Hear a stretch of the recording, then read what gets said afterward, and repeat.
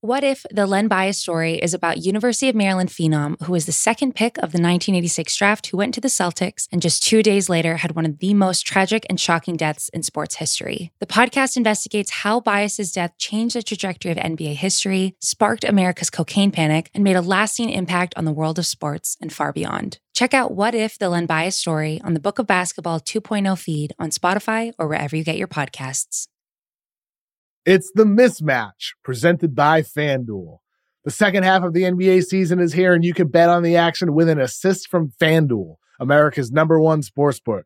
Right now, you can check out the new and improved Parlay Hub, filtered by odds, sport, and bet type to easily find the most popular parlays and same-game parlays all on one page. Plus, start betting on the Explore page in the Pulse and bet live same-game parlays for every NBA game. So download the app today and bet with FanDuel, official partner of the NBA. The Ringer is committed to responsible gaming. Please visit theringer.com/RG to learn more about the resources and helplines available and listen to the end of the episode for additional details. Must be 21 plus in person in select states. Gambling problem? Call 1-800-GAMBLER or visit theringer.com/RG. Today's episode is brought to you by Prime Video. Uncontrollable frowning, an inability to smile, an expression like you just smelled something rotten. These are all signs of resting binge face caused by too many streaming services. But Prime Video ends resting binge face so you can smile again. Easily find your favorite shows like Reacher Season 2. Rent or buy new release movies like Hunger Games, The Ballad of Songbirds and Snakes. Get everything included on Prime. And add hundreds of streamers like Max for True Detective Night Country. One app, one password. Prime Video. Find your happy place. Restrictions apply. Prime membership not required to rent or buy. Prime membership required for add-on subscription. See Amazon.com/Amazon Prime for details.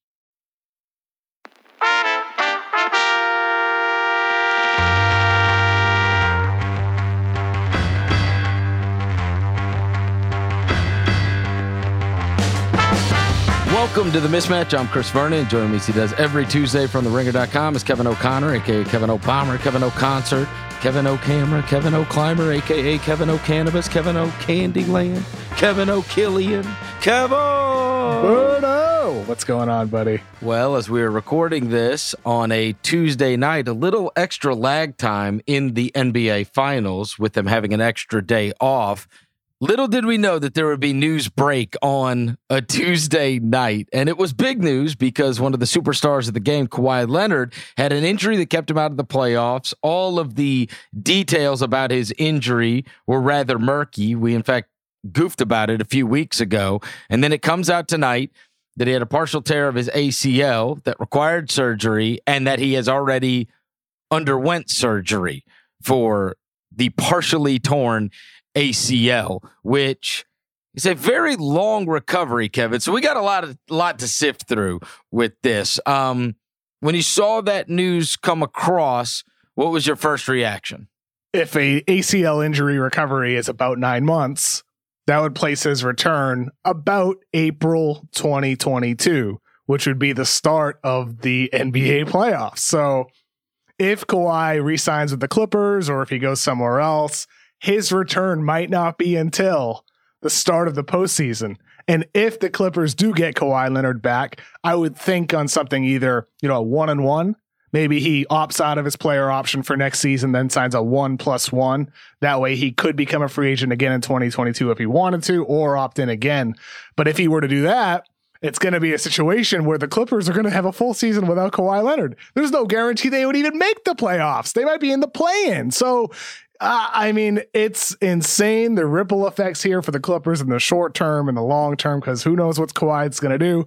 Who knows when he'll be back? And we know with him, Chris, he's going to be super, super conservative with his comeback. He very well might just miss the entire season, knowing his history with injuries. Well, especially because he'll be 31 years old, right? 31 years old with a history of injuries. And I think maybe dependent upon, and I know this isn't the fun way to talk about this, but dependent upon how much of the bag gets secured, as they say, because Kawhi Leonard has a very interesting situation leading into this offseason. He can become a free agent if he declines his $36 million option. He can re-sign with the Clippers for 4 years for $175 million. Or he could also, as you mentioned, sign a 1-year deal, and then next year he would be eligible for a $246 million contract. And that's because he's only been with the Clippers for 2 years, so they don't have his bird rights right now. One more season would give them his bird rights, which would allow them to sign him to a 5-year max contract, which is why the big differential in the finances there. Yeah, and so if you are the Clippers and you 31, we're watching a 36-year-old at times be the best player in the NBA Finals. So it's not out of the realm of possibility that we get still top 5, top 10 player Kawhi, but we don't know. We don't know. Don't know. We don't know. And he has not been able to make it through. You know, it was a tough go during the Toronto run, right? And then obviously it ended horribly in the very weird season. And we have to remember, Kev, so he was all the way injured in San Antonio. He took all kinds of games off when he was in Toronto. And then it was a rough go during the playoffs. Then he goes to the Clippers, takes a tons of rest, and has a monster break before they go play in the bubble, right? Which is not available in any other regular season.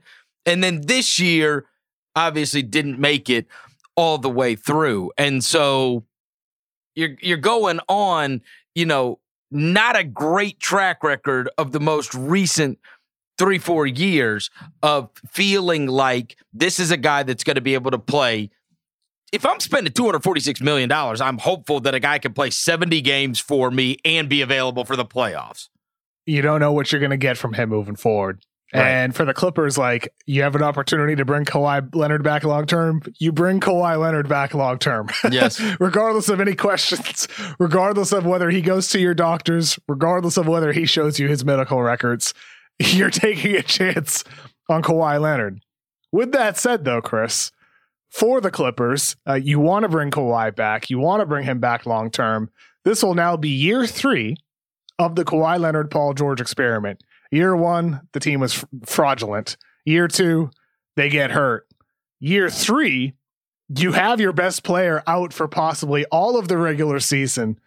You might not even make the postseason because now you get the Warriors that are going to be reloaded, the Lakers that are going to get better. There was a report earlier today from Shams Charania, I believe, that they're more willing to have 80 at the 5 and LeBron at the 4 more often, which could unlock a heck of a lot for that team on the offensive end of the floor. The Lakers are going to be better. Teams like the Nuggets, they'll get Jamal Murray back sooner than the Clippers would get Kawhi Leonard back. I mean, the Pelicans should get better. These younger teams, the Mavericks should get better. The Clippers still could be in the play-in conversation, just like the Lakers were this season. They might not even be for a 7 or 8 seed for the play-in. So I don't know, Chris. It's a scary time right now for the Clippers with so much uncertainty here. You got to bring Kawhi back, but it's a wasted season in all likelihood. Unless he comes back and he's 100% right away for the playoffs, you might not make the playoffs. This sucks, man. It's hard to believe if you pay him the contract. If he's on the books for $36 million next year, I mean, how?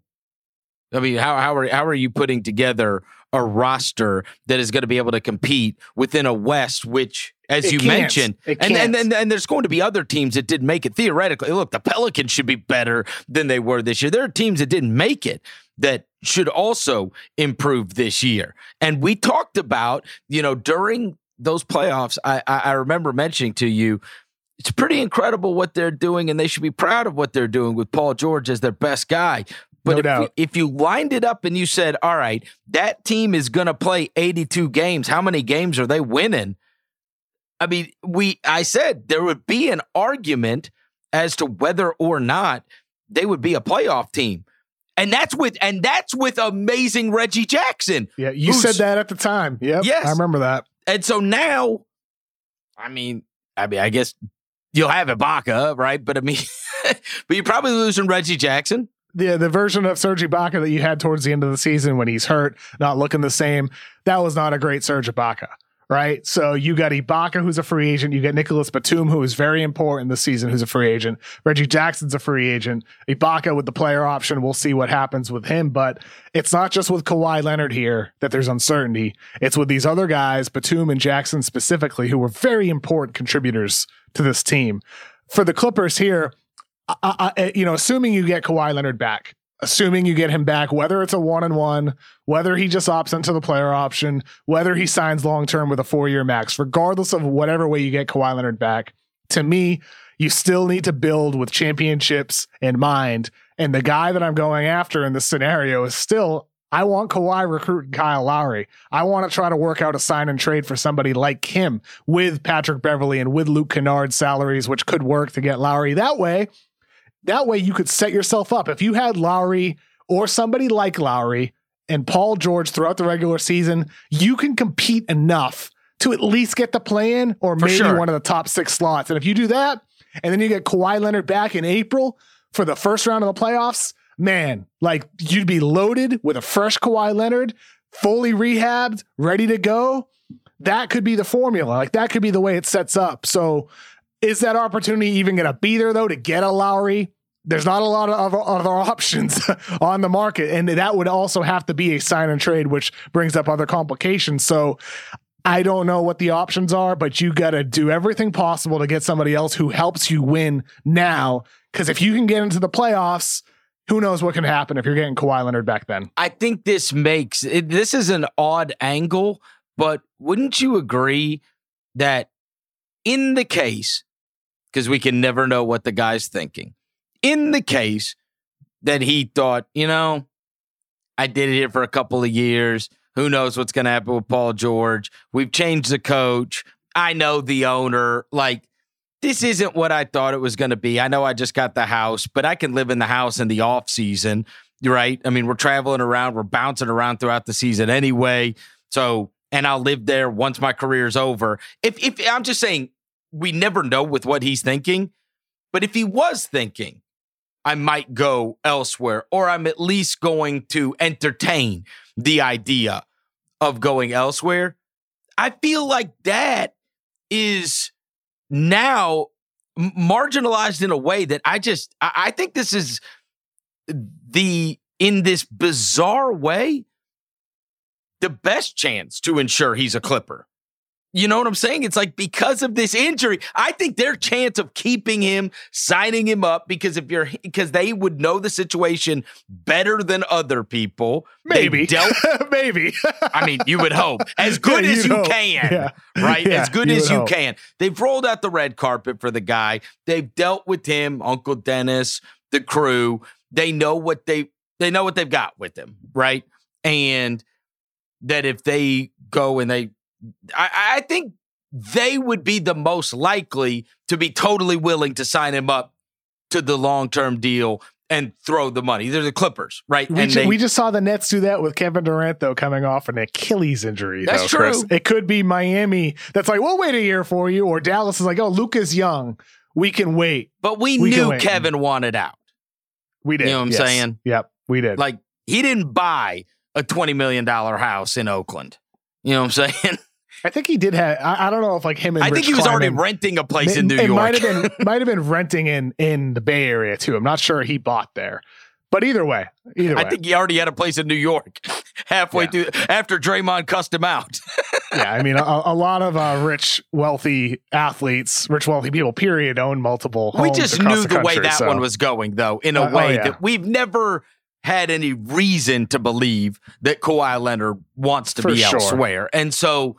The question is, does he do the $36 million and then try to get the $200 million next year? Or do the Clippers just say, hey, we'll give you what is the number I said, $176 million for the next 4 years. We'll give that to you right now. Which he could do. He might say, you know what, even though the return rate for torn ACLs is high, I'm past the wrong side of 30. I know the extent of my knee issues and potential problems down the line. I'm just going to sign long-term now and take the money while I have an opportunity. He very well could do that. He very well could, but he also could go the other side here, Chris. He could do the one-on-one, then just not play the entire year and still demand the 5-year contract the year after that. Which is, as we mentioned earlier, it's $70 million difference. It's $70 million. It's difference. Big money. Are you giving him $246 million? He's Kawhi Leonard. Like, what? The Clippers are all in. They traded all their draft picks. What are they going to do? Just trade Paul George? I know. I just don't know. Oh, this has been a disaster. It sucks. We've got to admit that it is. This is just never what you would have thought when they added him. We were at Summer League, no less, when that story broke. And I remember waking up in the morning and seeing all these texts, and I was like, wait, what? And it was that Kawhi Leonard and Paul George were both going to the Clippers. And it was like they're going to be competing with the Lakers. They got their guys now. And this is going to be a team that's going to be in the Western Conference Finals for what? For how many years in a row? And haven't even seen him play once in 2 years. No. It's disappointing. Yeah, it's disappointing. It's crazy the way this stuff plays out. And who knows how he comes back from the ACL. But he has been, it's not just the ACL to me. He's had the quad issues. He's had a whole bunch of lower body issues. What I think, Kev, is, did it say when he got the surgery? I don't believe the report did say when he got the surgery. So we don't even, timeline-wise, he last played in a game a long time ago, right? Like when we talked about this when it first happened, and I expressed my dismay at the fact that there was no reporting on this Clipper-wise, there's typically injury, diagnosis, rehab, plan of attack, surgery, whatever you're going to do, recovery time, and then they say we expect him to make a full recovery, and typical amount of time out is, or he's going to be out indefinitely, whatever they say. But I bet they call it indefinitely in this case with Kawhi. By the way, last game he played was June 14th. So when everybody hears this podcast on Wednesday, that'll be 1 month since we last saw Kawhi Leonard play. Yeah. And he could have gotten surgery in any of those days in the last month. Regardless, the realistic timeline, April. Realistically. One thing I did think about, and I know you've done a lot of reporting on injuries in the past, but I this is one I don't know. It was interesting. It was reported as a partial tear of the ACL instead of a torn ACL. Like they put in the word partial, but does that make any difference? Do you know? It doesn't usually for the surgery. Usually for the surgery, a full reconstruction is still necessary, just like if it were a completely torn ACL. So the injury time, in all likelihood, no guarantees, but in all likelihood, would be the same for Kawhi Leonard.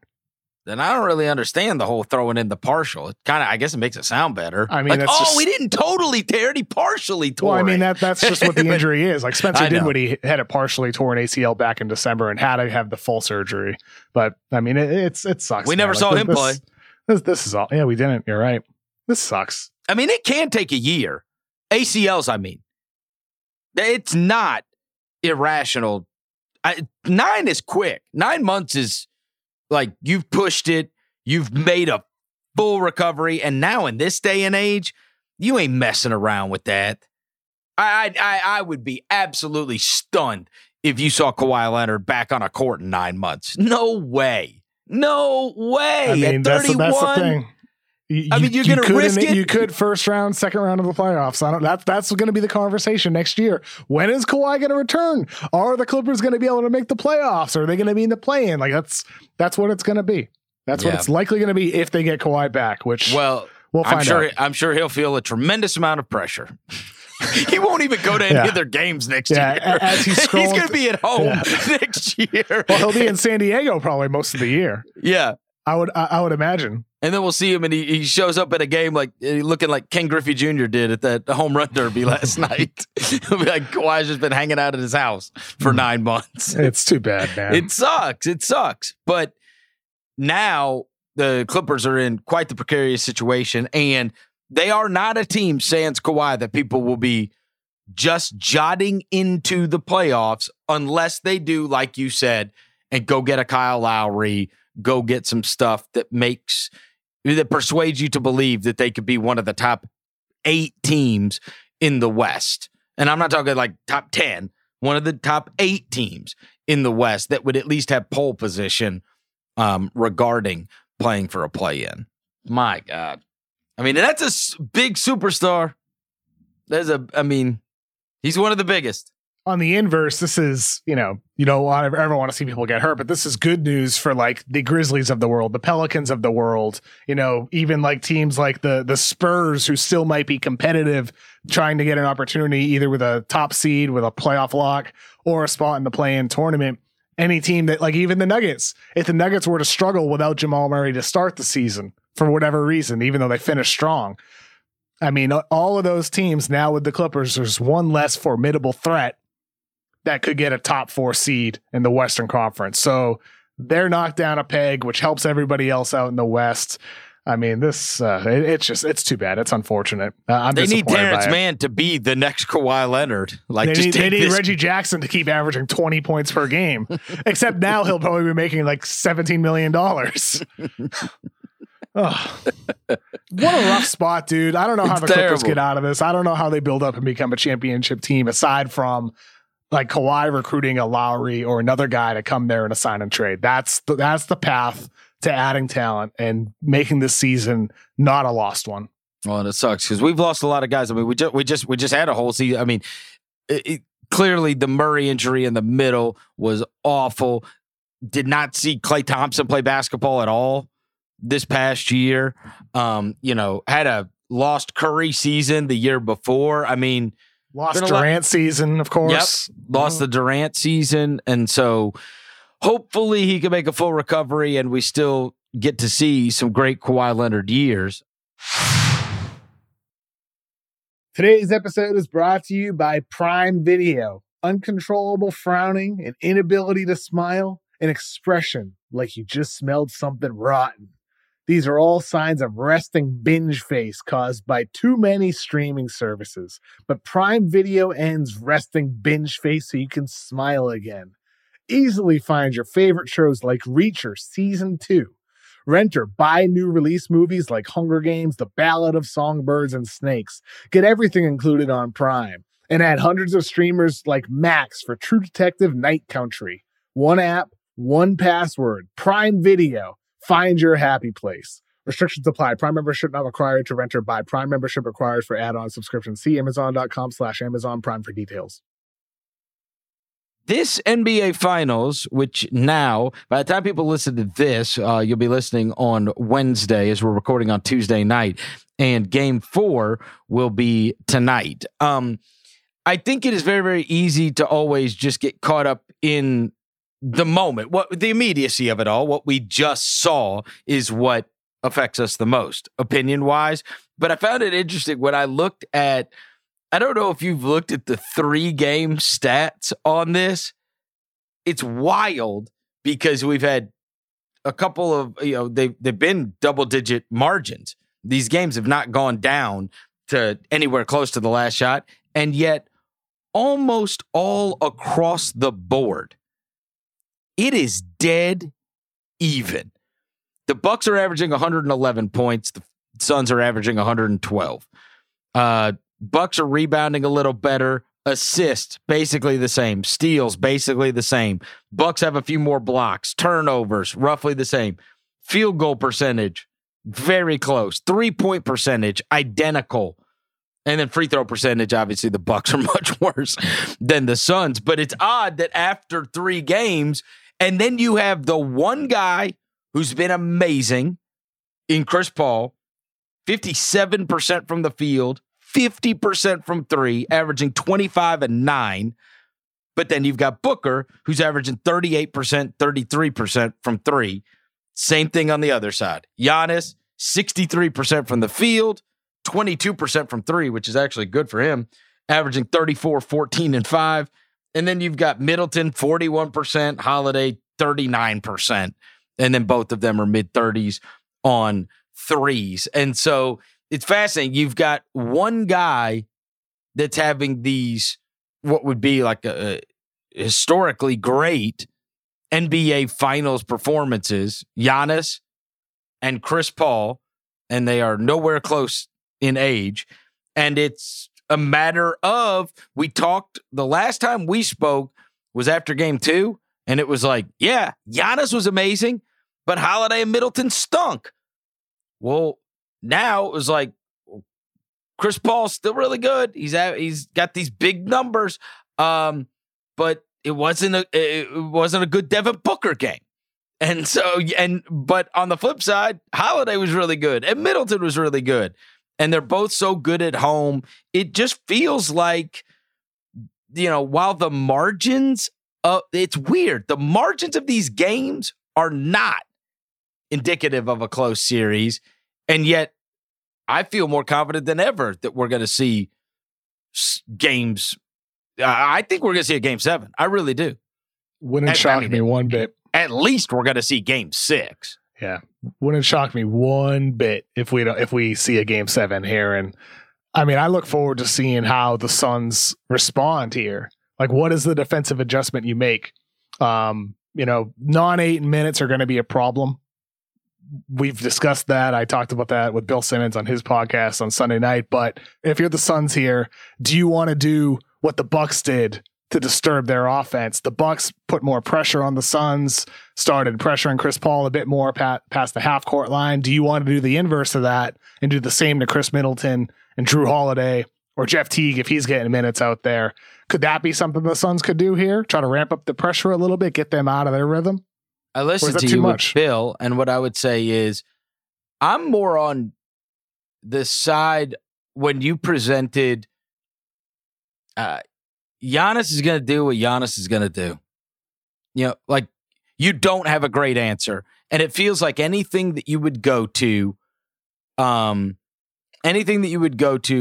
would then enable those other guys to have games that they would not normally have unless that extra attention that is required for Giannis is paid. Now, all of a sudden, you got a real problem on your hands because you're not stymieing him completely, but the other guys they're cracking. The big thing is keeping Ayton on the floor. And, I heard you mention this, and there was a couple Monty Williams things that were surprising. And how much we think of the job Monty Williams has done and respect we have for him. But there were 2 things that were very perplexing, I thought, in game 3 with the way it played out. Number 1, the Ayton sitting on the bench stuff, to me, is it's just the wrong play. I know, and there's been all kinds of studies done about this. Coaches always want guys to be there when the game is going to be decided. But many times you will watch them hold a guy out and the game gets completely away. And that's what happened to him. Once he got that foul at the beginning of that third quarter, which was a reaction play, there's a couple things. Ayton's got to be better on these because I don't mind if you're going to get these fouls if you are stopping them from scoring. His first 2 fouls were not shooting fouls. And that 4th one, which was the killer one that gets you pulled out of the game, that one was Paul got it ripped by Middleton and he grabbed Giannis, just like a reaction play. And so that can't be the fouls. That can't be why you're in foul trouble. I need your fouls to just be shooting fouls. If you're stopping Giannis from making a layup, okay. But like 3 of those fouls weren't shooting fouls. But Monty put him on the bench, and that's fine. You've got him for the end of the game, but now the end of the game doesn't even matter because you've gotten run off so badly that it's not a game. And so, and he didn't foul out, by the way. He never fouled out of that game. And so coaches do this. I know it's the way it is. There's just like a standard. It's like you look at a chart. If you get 2 in the first quarter, 3 before halftime, 4 early in the third quarter, but they have got to find a way to keep him on the court. And he's got to find a way to keep himself on the court. The other thing is, this now puts a massive spotlight on the Booker thing. He benched him. I tried to listen to him talk about this and why he wasn't back out there. And I don't know. I guess we're going to see how Booker responds to it, right? Because that was the last 13 minutes of the game, something like that. 12:48, I think it was. And we didn't see Booker at all. And so, I know there's the line of thinking of, hey, let him go out there. Maybe he catches a heater in the fourth quarter and it can carry over to the next game, give him some confidence. Or, what was that? And what happens with Booker? I know he said, I don't even want to. I think Cassidy Hubbard asked him, what do you say to Devin? He's like, I don't want to say anything to him. I don't want to get in his head. He's going to be fine. And that was it. And so those two things are super surprising. The leaving Ayton on the bench, they cannot afford to do it. Just let him foul out. If he's going to foul out, go down swinging. And the Booker being on the bench for that fourth quarter, those now gave me a little cause for pause that I've never had before. What about you? Well, I mean, with Booker also, the production just hasn't been there. Ever since the nose injury, he's had some great moments, some great games, but also a lot of low efficiency games where he struggled from the floor. And naturally in this series, he's getting hounded, whether it's by Drew Holiday or PJ Tucker. He's going oftentimes against very, very difficult defensive players, So for him, it's challenging because of who he's going against, never mind what's going on with his face and any pain he's feeling throughout the game, any pain that he's feeling when he wakes up in the morning. Like it might not be contact in a game that's bothering him. It might just be waking up, right? Like you went through that. Like what's it like in the morning when you wake up? Do you have like a headache, like a sinus headache in the morning? Is that what it feels like? The whole experience is awful. And they said they broke it in 3 places. And yeah. And look, there's reasons and excuses. And I've been giving this as a reason since he did it. In 6 of the 12 games prior to it, he had 30 plus. He's had 2 in 7 games since he did it. And you could say, well, the finals and it's all ratcheted up or whatever. I saw Devin Booker. Devin Booker could score against anybody, right? Like he has not been right. He hasn't been right. And it's not to say that he can't be, because he had the one crazy game where he had 7 of 12 threes and everything was going his way. But you watch him the other night. I mean, we saw enough throughout the first part of the playoffs to know that he can play at this level, and he in no way strikes me as a guy that shrinks in the moment or is scared of it. I mean, I think if Monty would have played him in the fourth, he would have gone out there and he'd have shot 8 more times. He might have missed them all, but he would have done it. He's going to go down swinging. He's wired that kind of way. But there's no question he has really, really struggled. I mean, for the series, he's shooting 38% from the field, which is, I mean, and that includes a monster game 2, So that tells you how bad games 1 and 3 had to be for him. And they need maybe these extra days off. The longer the series goes, maybe these extra days off help him, For sure. I mean, I think the other side of it here is the other guard on the Bucks side, Chris Middleton. They won that game 3 despite Chris Middleton only 6 of 14 from the floor. He was 5 of 16 in game 2. Game 1, 12 of 26 for 29 points. Good numbers for him in the finals. But Chris Middleton always has one of those games where he's like 15 of 25, 14 of 20. He's going to have one of those. When is it going to happen? Could it be this game 4 here at home for the Bucks?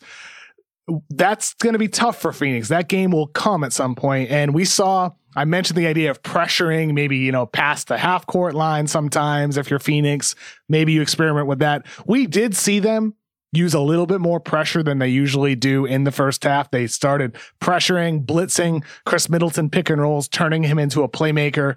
And the Bucks did well in that situation. That was off of pick and rolls that they did that. I wonder if we'll see Monty Williams ramp it up even more, because it's not like if you pressure Chris Paul, it's Chris Paul. Like Chris Paul could dribble the ball up the floor comfortably, still get you into your offense, no problemo. Chris Middleton, Drew Holiday, Jeff Teague, that's a different story there. So I wonder what Phoenix will do, if anything. I wonder if there will even be any dramatic changes here. I'm not sure there needs to be an overreaction, but I do think switching it up would make some sense in the same way that we've seen the Bucks change up their defense. They're doing different things with different lineups, different personnel. They're not just switching everything. They're not just dropping everything. Sometimes they're switching. Sometimes they're doing a late drop switch. Sometimes they're just dropping period and not doing a switch. So they're always doing something different on the floor. Maybe we start to see the Suns install that uncertainty for the Bucks with how they're defending them. I mean, I think they have to try something subtle, but not dramatic. Yeah. And then I think if you're the Suns, you sit there and you go, hopefully we get Booker going. And hopefully we can keep Ayton on the floor. Yeah. And simple stuff. It's true. And there's some of these extremes that are taking place, like Crowder hit a bunch of threes in one of the games. And but I mean, Mikal Bridges had 25? And then he turned around and had 2? Yeah, four points on 2 of 4 shooting. Like that's another thing. You got to get Bridges some open shots, but that also, I mean, it's hard to look at numbers and understand this, but like just watching the games, I felt like the Bucks did a better job making passes tough for the Suns. I saw a lot of tougher catches for Bridges and Johnson, even though Crowder was 6 for 7, he was on fire. A lot of those shots were off of tough catches, and I think that's a credit to the Bucks and their defense and closing those gaps for those passing lanes. So can they continue to do that? Is there something the Suns can do to take advantage of that pressure? Maybe with some more back cuts, some design plays, get going towards the basket, because that's what the Suns do. They move around the court, they cut, they set screens off ball, quick decisions, 0.5 offense, as Monty Williams calls it. So maybe we see them lean more into that in a more prepared way in Game 4. But no guarantees. The Bucks have a lot of good defensive players, and they're locked in. And I love Jay Crowder, but I promise you, the Bucks will sign up for as many Jay Crowder threes as they're willing to shoot. You know what I mean? Like of the possible outcomes of a possession, it's like fine, shoot it, because he will go. He'll hit 6 or 7, but like the next game he'll go 1 for 8. We saw it with the Heat last year. Up and down. His whole career, that's what it's always been. Up and down. Yes. And I'm mega fascinated with this series now, and the whole Giannis thing with the 40 and 10 back-to-back. I mean, these historic numbers that he is putting up, and unstoppable. Like, you can watch as much tape as you want. You can try to concoct any kind of defense. Like, the truth is, if he's going downhill, and he has said, I'm trying to get downhill, if he's going downhill, good luck. I mean, he's that special. And I mean, what you got to hope is he goes 9 for 17 from the free throw line instead of 13 for 17. Yeah, exactly. Yeah. You know what I mean? Like, you try to keep him off the line, at least some, by making him miss something in the restricted area, which in the last 2 games I read, Kevin, from 6 feet in, I want to get this right. He is 23 of 25, 92%. Ridiculous. I mean, and hey, in those games, the Suns within 6 feet are 51% as a team. I saw Kurt Goldsberry put that up. 92% within 6 feet of the basket. What is that? Like, aren't you going to have a couple of them just roll off or bounce in and out? Or 92% within 6 feet of the basket. So what you got to hope is you could at least stop some of those. I mean, that is just absurd. And I really don't know what there's no great answer. He is that spectacular right now. But look, I'd imagine the Bucks will probably take care of business on their home floor, and the Suns are going to take care of business when they get back home. That's what makes it a great, evenly matched series. We bargained for that coming into this, and I think we're getting it. I do. Even though the scores haven't been as close as we would have hoped for, I think this projects moving forward as a very close, very competitive, a very thrilling series. Yep. I hope that's what we get, Chris. I really do. I hope we do. No more blowouts. I want close games. I want nail biters. Today's episode of The Mismatch is brought to you by USAA Insurance. When you're a homeowner in the military community, peace of mind is priority. And USAA Homeowners Insurance has the award-winning service to give you just that. They'll help you protect your home and what's inside of it at the high standard their members have grown to expect. If you have to file a claim, the process is transparent and easy. And you can do it all right in the USAA app. And they offer many discounts to help their members save. That could put your wallet at ease too. Visit USAA.com/homeowners to learn more. Eligibility restrictions apply. USAA means United Services Automobile Association and its affiliates. San Antonio, Texas. This episode is brought to you by Lincoln and the all-new 2024 Nautilus Hybrid. Featuring a customizable 48-inch panoramic display, available Revel audio system, and available perfect position front seats with active motion massage. Oh my God. The world isn't wide enough. Visit Lincoln.com to learn more. Some models, trims, and features may not be available or may be subject to change. Check with your local retailer for current information. Lincoln and Nautilus are trademarks of Ford or its affiliates. It's been a lot more fun to watch, even with those margins, than Team USA has been. Oh, geez. Holy mackerel. What a disaster. I watched them. They got on track against Argentina today, but Argentina, this is not your dad's Argentina, right? Like, there's no Andres Nocioni and Manu Ginobili and like those guys. So Luis Scola's there. I mean, he was on your dad's Argentina, but nobody else.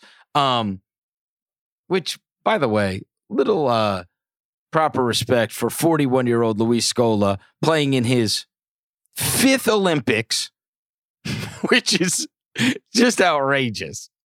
5th Olympics, 41, has cut the hair that was so synonymous with his NBA career. He is ripped. He looks like friggin' Wolverine or something. Yeah, dude. Unbelievable. He's in like, bodybuilder shape. It's kind of crazy. You're supposed to have a dad bod, Luis. He's still playing. He's ripped. Looks like he could do a triathlon or something. He's got the closely shaven hair. Like, he looks like he could work at an office or something now. And forever, he always had that long, sweaty hair his whole career. But they don't have the players. Argentina does it. I don't want to take away from what Team USA did, but I couldn't help but laugh as Team USA kicked the hell out of them.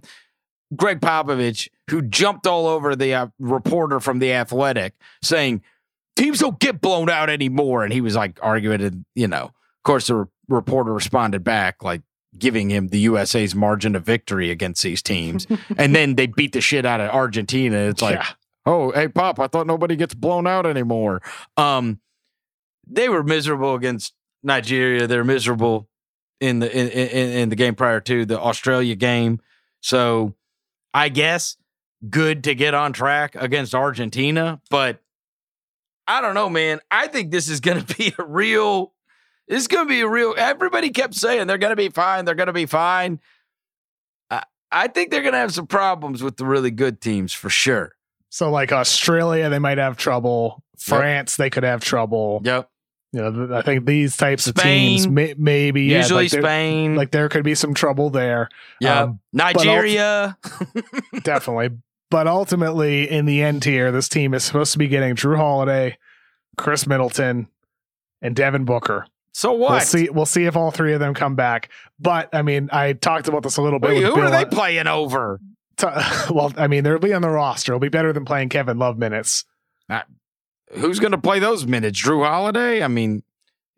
Kevin Love. I can't even believe he's there. What did you think about my conversation with Bill on Sunday's pod about Kevin Love, if you listened? Bill hates it. Hates that Kevin Love's on the team. I do not think that Kevin Love should be on the team. I don't. I don't think that when you mail it in like he did for 3 years, and you're getting paid the amount of money that you are, like, to me, and then everybody's talking about a buyout for you and everything else. I mean, I think it is a tremendous honor to get to represent your country and go play in the Olympics. And I do think that there is a necessary, I know that like you're not always going to have, it's not like he's a mass murderer or something, right? I don't want to act like his deeds are some horrible deeds that he's done. But basketball wise, and that's what's first here, basketball wise, he is not proven to be responsible, and professionalism-wise, in my opinion, has not proven to be responsible in terms of, like, even if you want to act like a jackass off the court and you want to force trades and all that kind of stuff, that's kind of commonplace in the NBA. I draw the line when you mail it in. Like, to me, if you're gonna collect the $31 million check, go play. Be a good example. Try to be a leader for young players on your team. Well, that's what I mean. Like, that's what you're saying is like, that's where you draw the line. Cause like, you're not competing for the good of your team. Like, that's right. What you mean? Yeah. Do what Chris Paul did. Go lead somebody. You think he wanted to be in Oklahoma City? Shit. At 35 years old? With that said, though, Chris, I mean, Kevin Love is not the reason why this team could have some potential issues. No. There are not enough defense first players on the roster. There's also not team basketball players. It's a lot of isolation players. It's an all-star team, essentially. Yes. I still think they're going to win it all. They should get gold, but the team's not perfect. The team's still not perfectly constructed. They need guys to lock in and become the guys that they can when they put in full effort on defense. And I think that'll happen eventually. I think the two things that stand out to me. They needed a real point guard. They should have brought a real point guard. They should have. They're running a weird offense, by the way. Not enough pick and roll, in my opinion. Not enough pick and roll. I'd love to see some down. Like, can we see Draymond Green screen 5 plays in a row for Damian Lillard? I would love to see that. Let's just see it. Let's see what happens. I want to see what happens with Kevin Durant spacing the floor and Bradley Beal. Like, let's see what happens. I don't think they're going to be able to stop it. Simple stuff. Let's do it. I also think they don't have the guy. Once upon a time, everybody on that team, they knew Michael Jordan's the guy. And they have a bunch of the guys. Kobe was the guy. Yeah, but they have a bunch of the guys, Chris. Anybody can be the guy. No, but there is the guy that everybody looks up to. He's leader, the guy. You mean the leader? Yes. Is Damian Lillard the guy? And he's also the best player. No, it would have been LeBron. Obviously, LeBron's got Space Jam, and Curry. Curry, I think, could actually be that guy at this point in career. But the way they're feeding Lillard seemed like they want him to be the guy. They were leaning on Damian Lillard like they're the Portland Trailblazers. And they also put him on the podium with Pop. Mm-hmm. That's not Kevin Durant on that podium with Pop. Like, that does tell you something, That might have been because he had the best game. Maybe. On the team, but. Maybe. But, you talked about it. Like, I think that there are...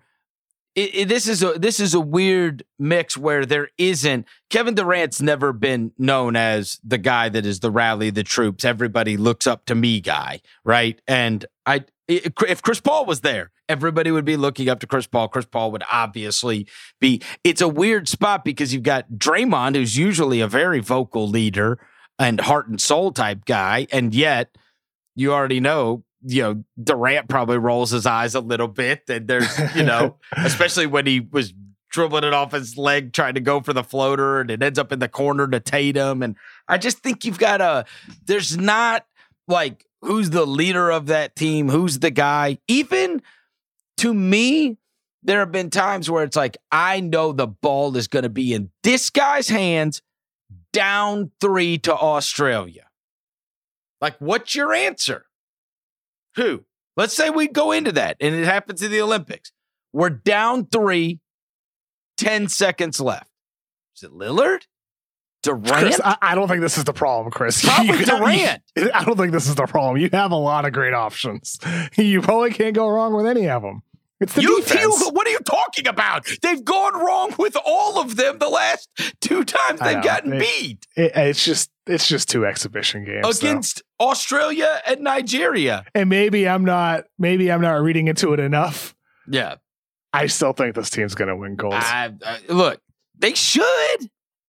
They should. Yeah, they should. But the fact that they're a 32-point favorite against Nigeria and they lose to them, and then they're a 17.5-point favorite against Australia is extremely alarming.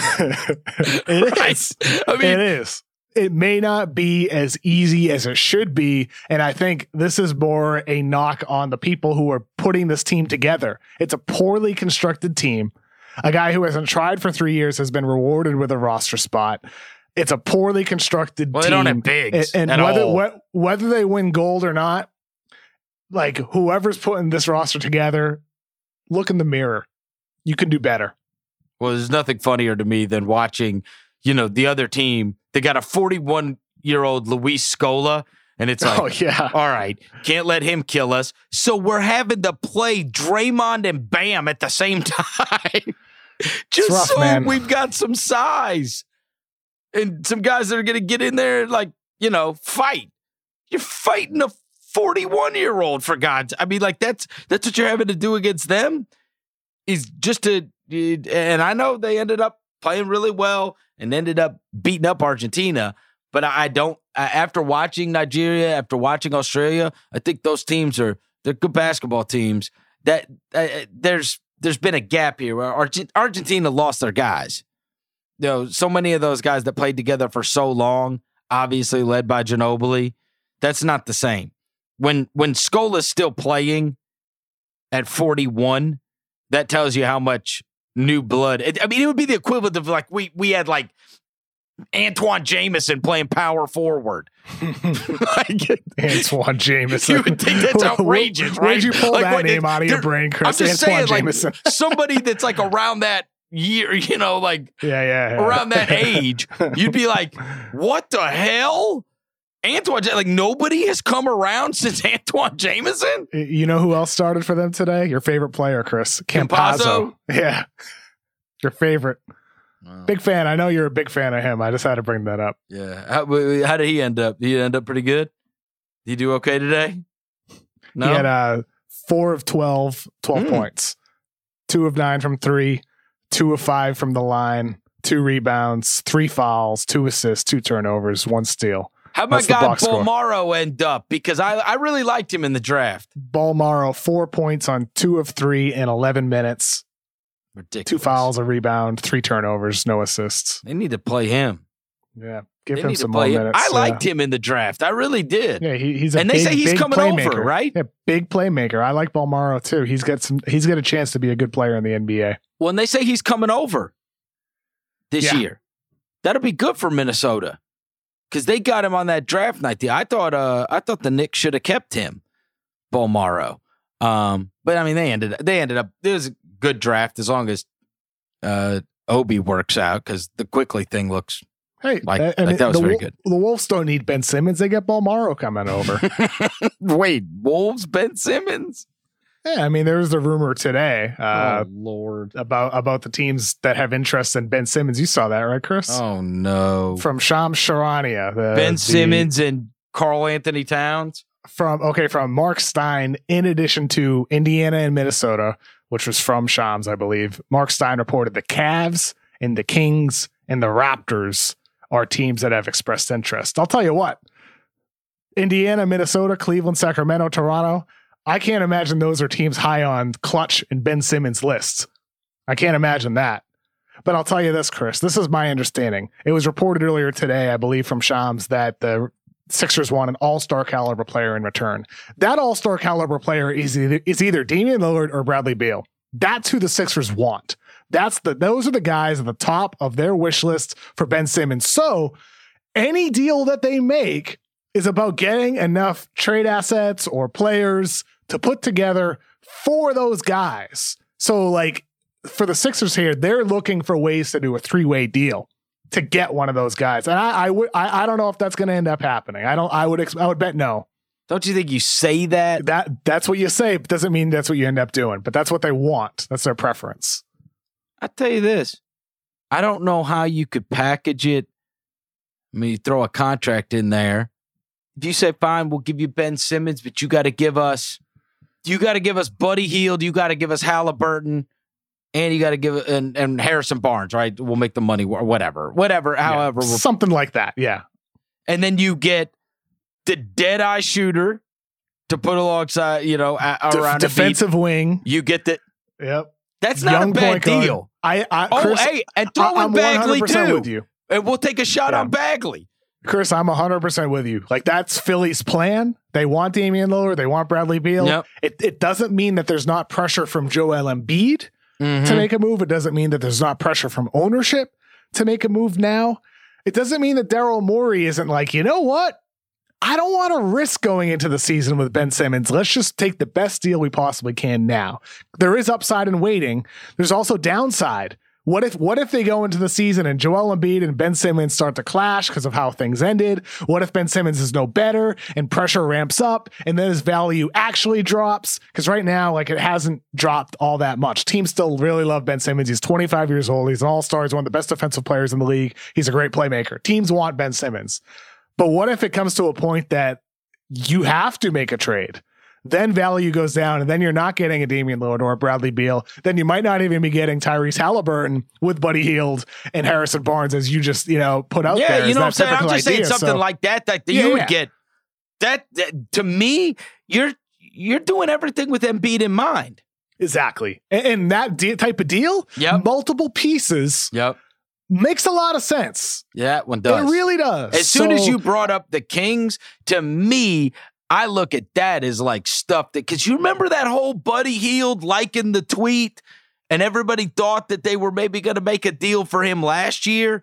That's what they need. They need that kind of just, all you got to do is space out the floor, get this guy. And Buddy Hield, I know he had a down year this last year. He's one of the best shooters in the world. Like, he's one of the best shooters in the world. And if you're going to get that guy open threes, he's going to knock down a lot of open threes. And Barnes could be a piece, and obviously Halliburton's got crazy potential. If Halliburton ends up becoming an all-star, it's not going to shock anybody. They also have the 9th pick in the draft, too. Right. And that's the funny thing about those teams listed. Cleveland has the 3rd pick. Toronto has the 4th pick. I wonder if we'll see either of those teams put those picks on the table. And for the Sixers, do you naturally you want to flip that pick for a proven superstar. But I wonder if at that point you're like, yeah, you know what? We'll draft Jalen Suggs.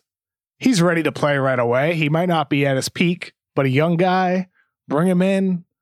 Maybe you go a little bit younger. I don't see it, but I'm just throwing the idea out there to go that side of things rather than pushing it and going now. I personally think you have to push now. You have Joel Embiid. He's still young. He's still in his 20s, but with his injury history and how big he is and the history of guys that size with durability issues as they near 30 and get past 30, the time is now. Like, you can't be patient here. So it has to have something in return that can help you now, which is why I like that idea that you mentioned with the Kings, because Halliburton, you could help. Hield could help. Harrison Barnes could help. And if you get a pick with that too, that's a heck of a haul, man. I'll tell you that. That would be a pretty good haul for a guy that doesn't hit his free throws, is allergic to shooting, who hasn't improved on offense, who only has a right hook in the post, who's stubborn on the offensive end of the floor when it comes to his development. So to me, that would be great for the Sixers if they were able to pull off a deal like that or exactly like that. I'm into that idea, Chris. I wonder what Sixers fans think. Let us know. Yeah. If you're a Sixers fan listening to the show, and also if you're a Kings fan, I'm curious. Sixer fans are like at this point, come on. They would take just Hield. If they tip off the season with Ben Simmons playing point guard, they ain't gonna be thrilled. But what if Ben Simmons comes back like a 34% right-handed shooter from 3? It's pretty good, Chris. Pretty good. Yeah. Well, by the way, this all started with the T-Wolves. What the hell would they give up? Anthony Edwards? Like what they don't have anything. They want to give up Edwards. I don't want D'Angelo Russell. So what are you giving me? Malik Beasley? Like what do they have that I want? I guess Beasley. I don't think D'Lo. Like him. I don't think Morey would want D'Lo. Like I said, D'Lo wants Lillard or Beal. Doesn't mean Morey's going to get those guys. Yeah, but that's who Morey wants: Lillard or Beal. Well, he wanted James Harden too. Didn't get him. Yeah, it didn't work out.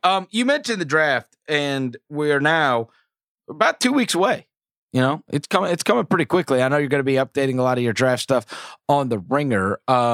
just real quickly, what have you been thinking about the most over the course of the last week? Because this is kind of the time where we're about to enter hyperspace in terms of the boards and the mocks and everything changing dramatically as more research is done, as more pro days take place, as more, as you talk to more people, I think back to last year, and if we would have talked a couple weeks before the draft, it would have been pretty wild to think Patrick Williams is going to go fourth. But then by the time we got to the draft, Patrick Williams going fourth wasn't crazy shocking, right? Kind of had some tips that might be very well taking place.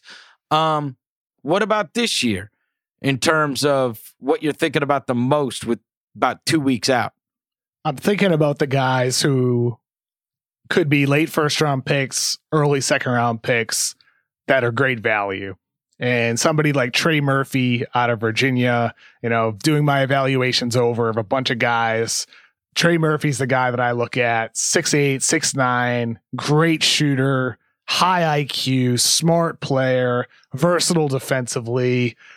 I mean, what more can you ask for? It's so much like kind of Sadiq Bey last year, except probably better. Sadiq Bey comes in right away as a very good defensive wing, very good offensive wing for the Detroit Pistons. He could have played for anybody in the postseason. Trey Murphy, one of those types of guys, and my understanding is there's some late lottery hype for him, mid-first round hype for him, so he's rising on teams' boards. Somebody like out of the G League, Isaiah Todd, there was a report today that he's not working out for teams in the late first round now. He's only focusing on teams that are in the lottery or near the lottery. Isaiah Todd was a guy people talked about in the second round. I'm not sure where I'm going to have him ended up ranked on my big board, but you think about 6'10", he can shoot. He can do a little bit off the dribble for you. He's got some post game. He's just got to figure it out on defense. He's got to figure some stuff out on offense to, improve the raw areas of his game. But from a foundation standpoint, that's a guy I'd love to take a shot on for upside. So I'm thinking about the guys with certainty, like Trey Murphy, who can contribute on a rookie contract and have great value for your franchise, but also the guys that could have upside, like an Isaiah Todd. And how do you rank those guys, against each other? That's the challenge in the draft, the certainty versus the raw players who have upside. And it's challenging, but there's a lot of those guys like JT Thor, is raw upside. Chris Duarte is certainty. Ranking those guys is almost like two different games. It's two different situations for every individual team. Well, and you have said, you said the first guy's Virginia, right? Yeah, Trey Murphy. Yeah, pretty good track record. Pretty good recent track record for Tony Bennett there, right? Whether it's, you can go back to Brogdon, Joe Harris, DeAndre Hunter looked like he was going to really turn into a player.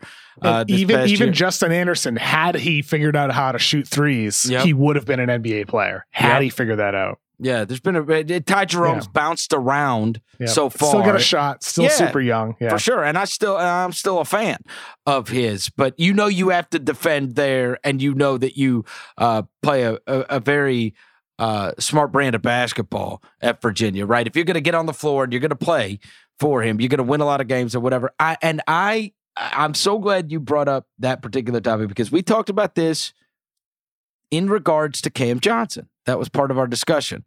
And I thought you brought up something super smart regarding this that I had not thought a lot about, but I will tell you that since our conversation, I've thought a lot about this. And it was in reference to Cam Johnson. It was in reference to Desmond Bane. It was in reference to Brandon Clark, like some of these older guys that have come in. You mentioned that Duarte kid.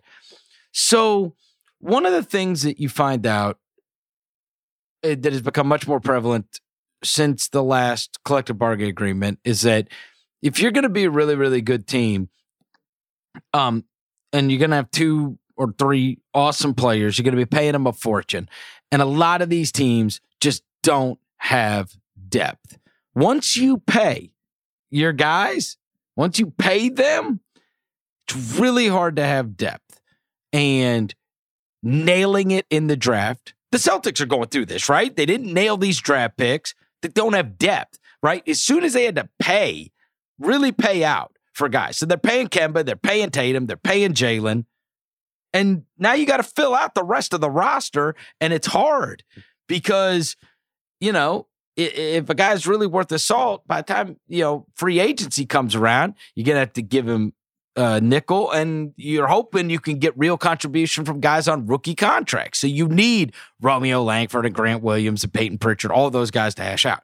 Well, regarding what you were saying with guys being able to contribute immediately, the reason I've thought about this so much more recently, Kev, is because if you've got your guys on your team and you're a pretty good team, that drafting those guys and having them be able to play for you. You say you're getting them for 4 years.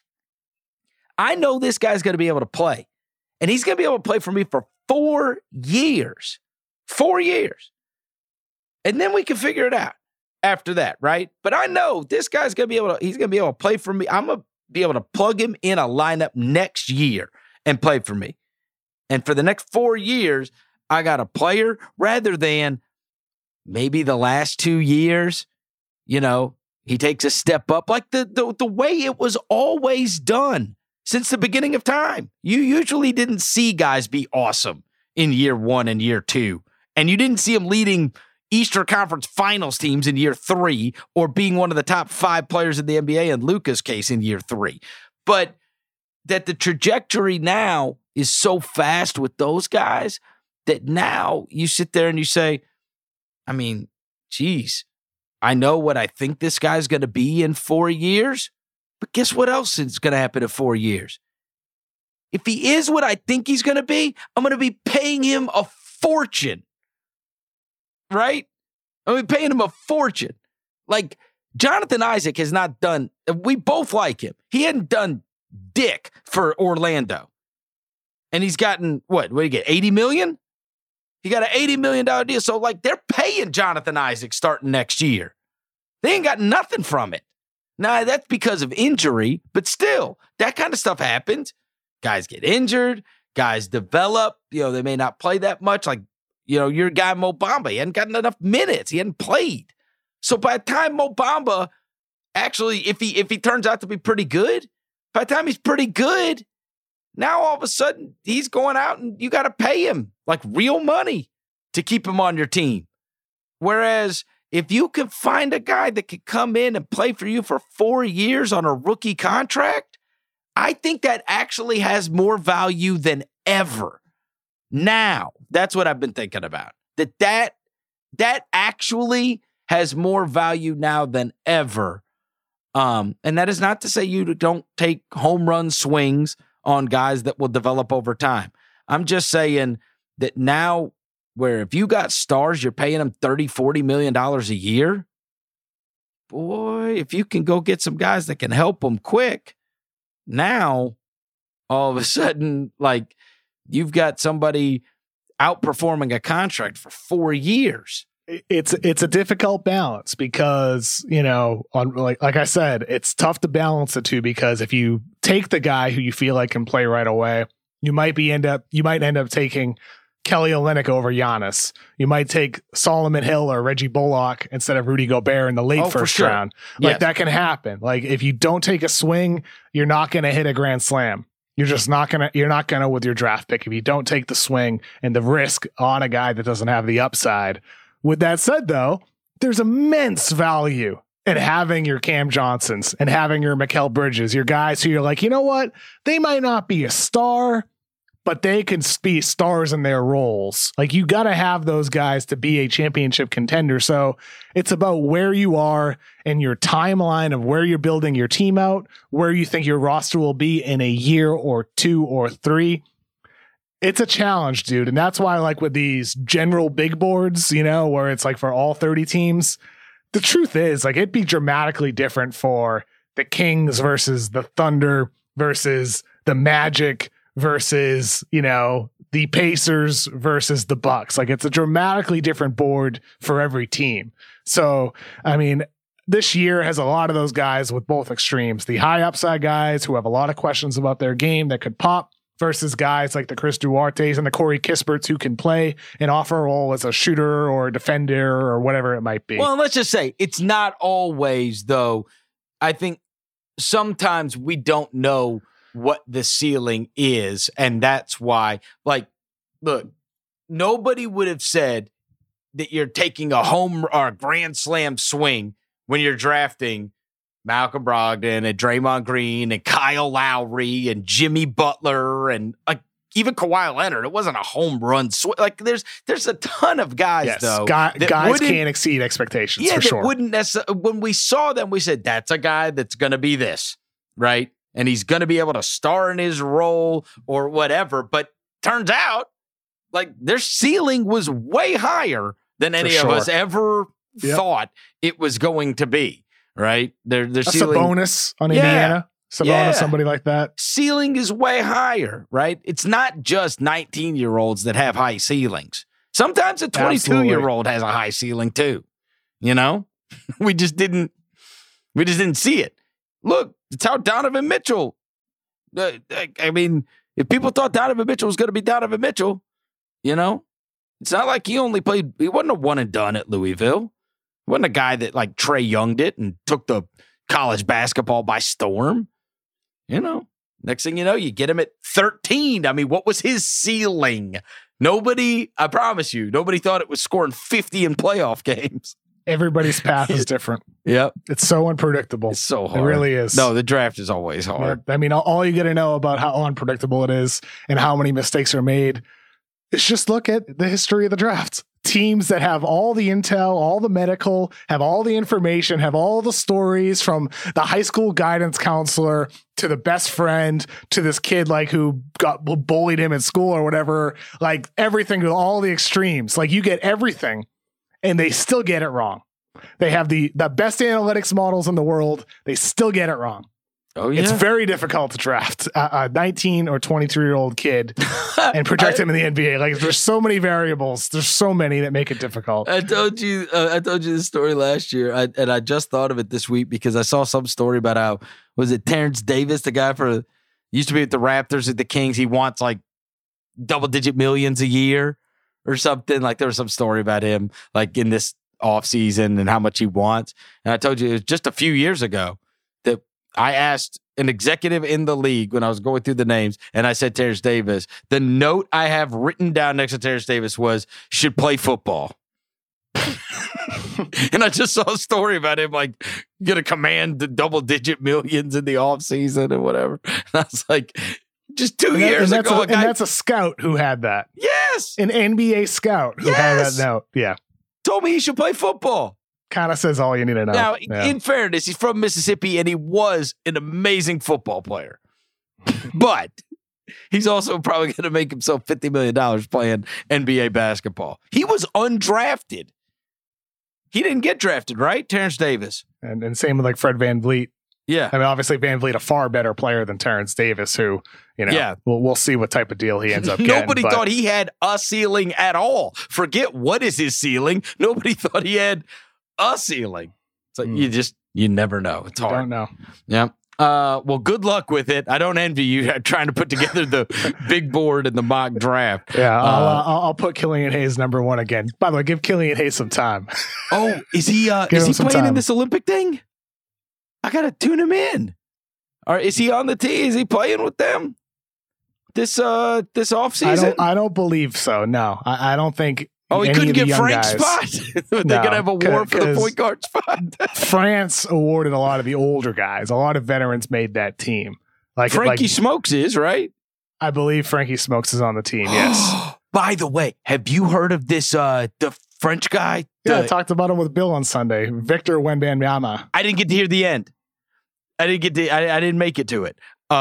In the pod. Okay, yeah. Victor Dub. Yeah. He was on TV this weekend. Yeah, we talked about him. 7'2", a young kid who can hit threes, do a little bit off the dribble, block a heck of a lot of shots. He's a 2023 first round pick, number one pick in all likelihood. I saw Bontemps say he'd go number one in this draft. I don't know about that. I don't know about that, but like definitely top 3. Best international prospect since Luka. Yeah. 7'2", and he's playing in the under 18. Yeah. He's mobile. What is he gonna be? He's 8 mobile. foot tall. Hope not. I hope he stops growing. You don't want him to get too tall. I want an 8-footer. That would be crazy, amazing. Right? I mean, assuming you could run. Yes, assuming you can run and stay healthy. That's the priority. Yes, but he's a real talent, man. Oh, he's a real talent. 7'2". When I saw there was a 7'2" guy in the under 18, I was like, "You got to be kidding!" But he's not on the French team either. You know, they didn't pick any of the young guys. Damboya from the Detroit Pistons didn't make it either. Oh wow, Yeah, Sekou Damboya didn't. Yeah, he didn't make it either. So they picked a lot of veterans. Fournier, Gobert, Yeah, Fournier. Yep, exactly. Is Frankie Smokes? Frankie Smokes is on it. Vincent Poirier is on it. Okay. I think the youngest guy might be Gerson Yabusele. I believe he might be the youngest guy who made the team. Dang. Yeah. They don't make it easy. Kevin O'Killian not getting to see his guy in the Olympics. That's disappointing. They don't know what they have in France. Hey, as long as he's working on his jump shot, I'm feeling really good about his future in the NBA. Really good. Really good. Okay. Playing alongside Cade Cunningham or? Maybe. We'll see. Well, it's either that or buried behind him and it stunts his growth. So you got to hope. They can work. You got to hope they can play together. They can. I believe. I believe in Killian Hayes. Buying stock, Chris. I'm buying when everybody else is selling Killian Hayes. Go on eBay. You can find them. They're nothing. I'll buy the Balmaro cards. You buy the Killian Hayes cards. All right. Kevin, I hope this NBA Finals continues to be good, and I will catch up with you on Friday. I'm looking forward to it. Have a good week, everybody. Thanks to producer Sasha, as always, and we'll talk to you later this week.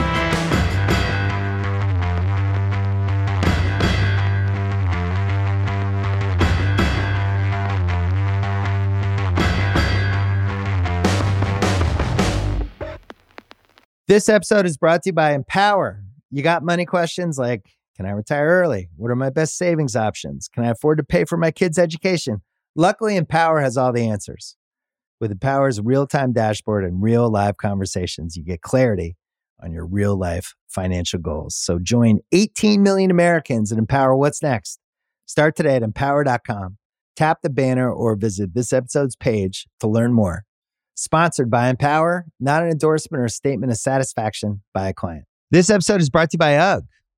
Y'all know UGG is a brand that athletes wear all the time in the tunnel and on travel days. Well, I bet you think UGG season is only during the colder months of the year.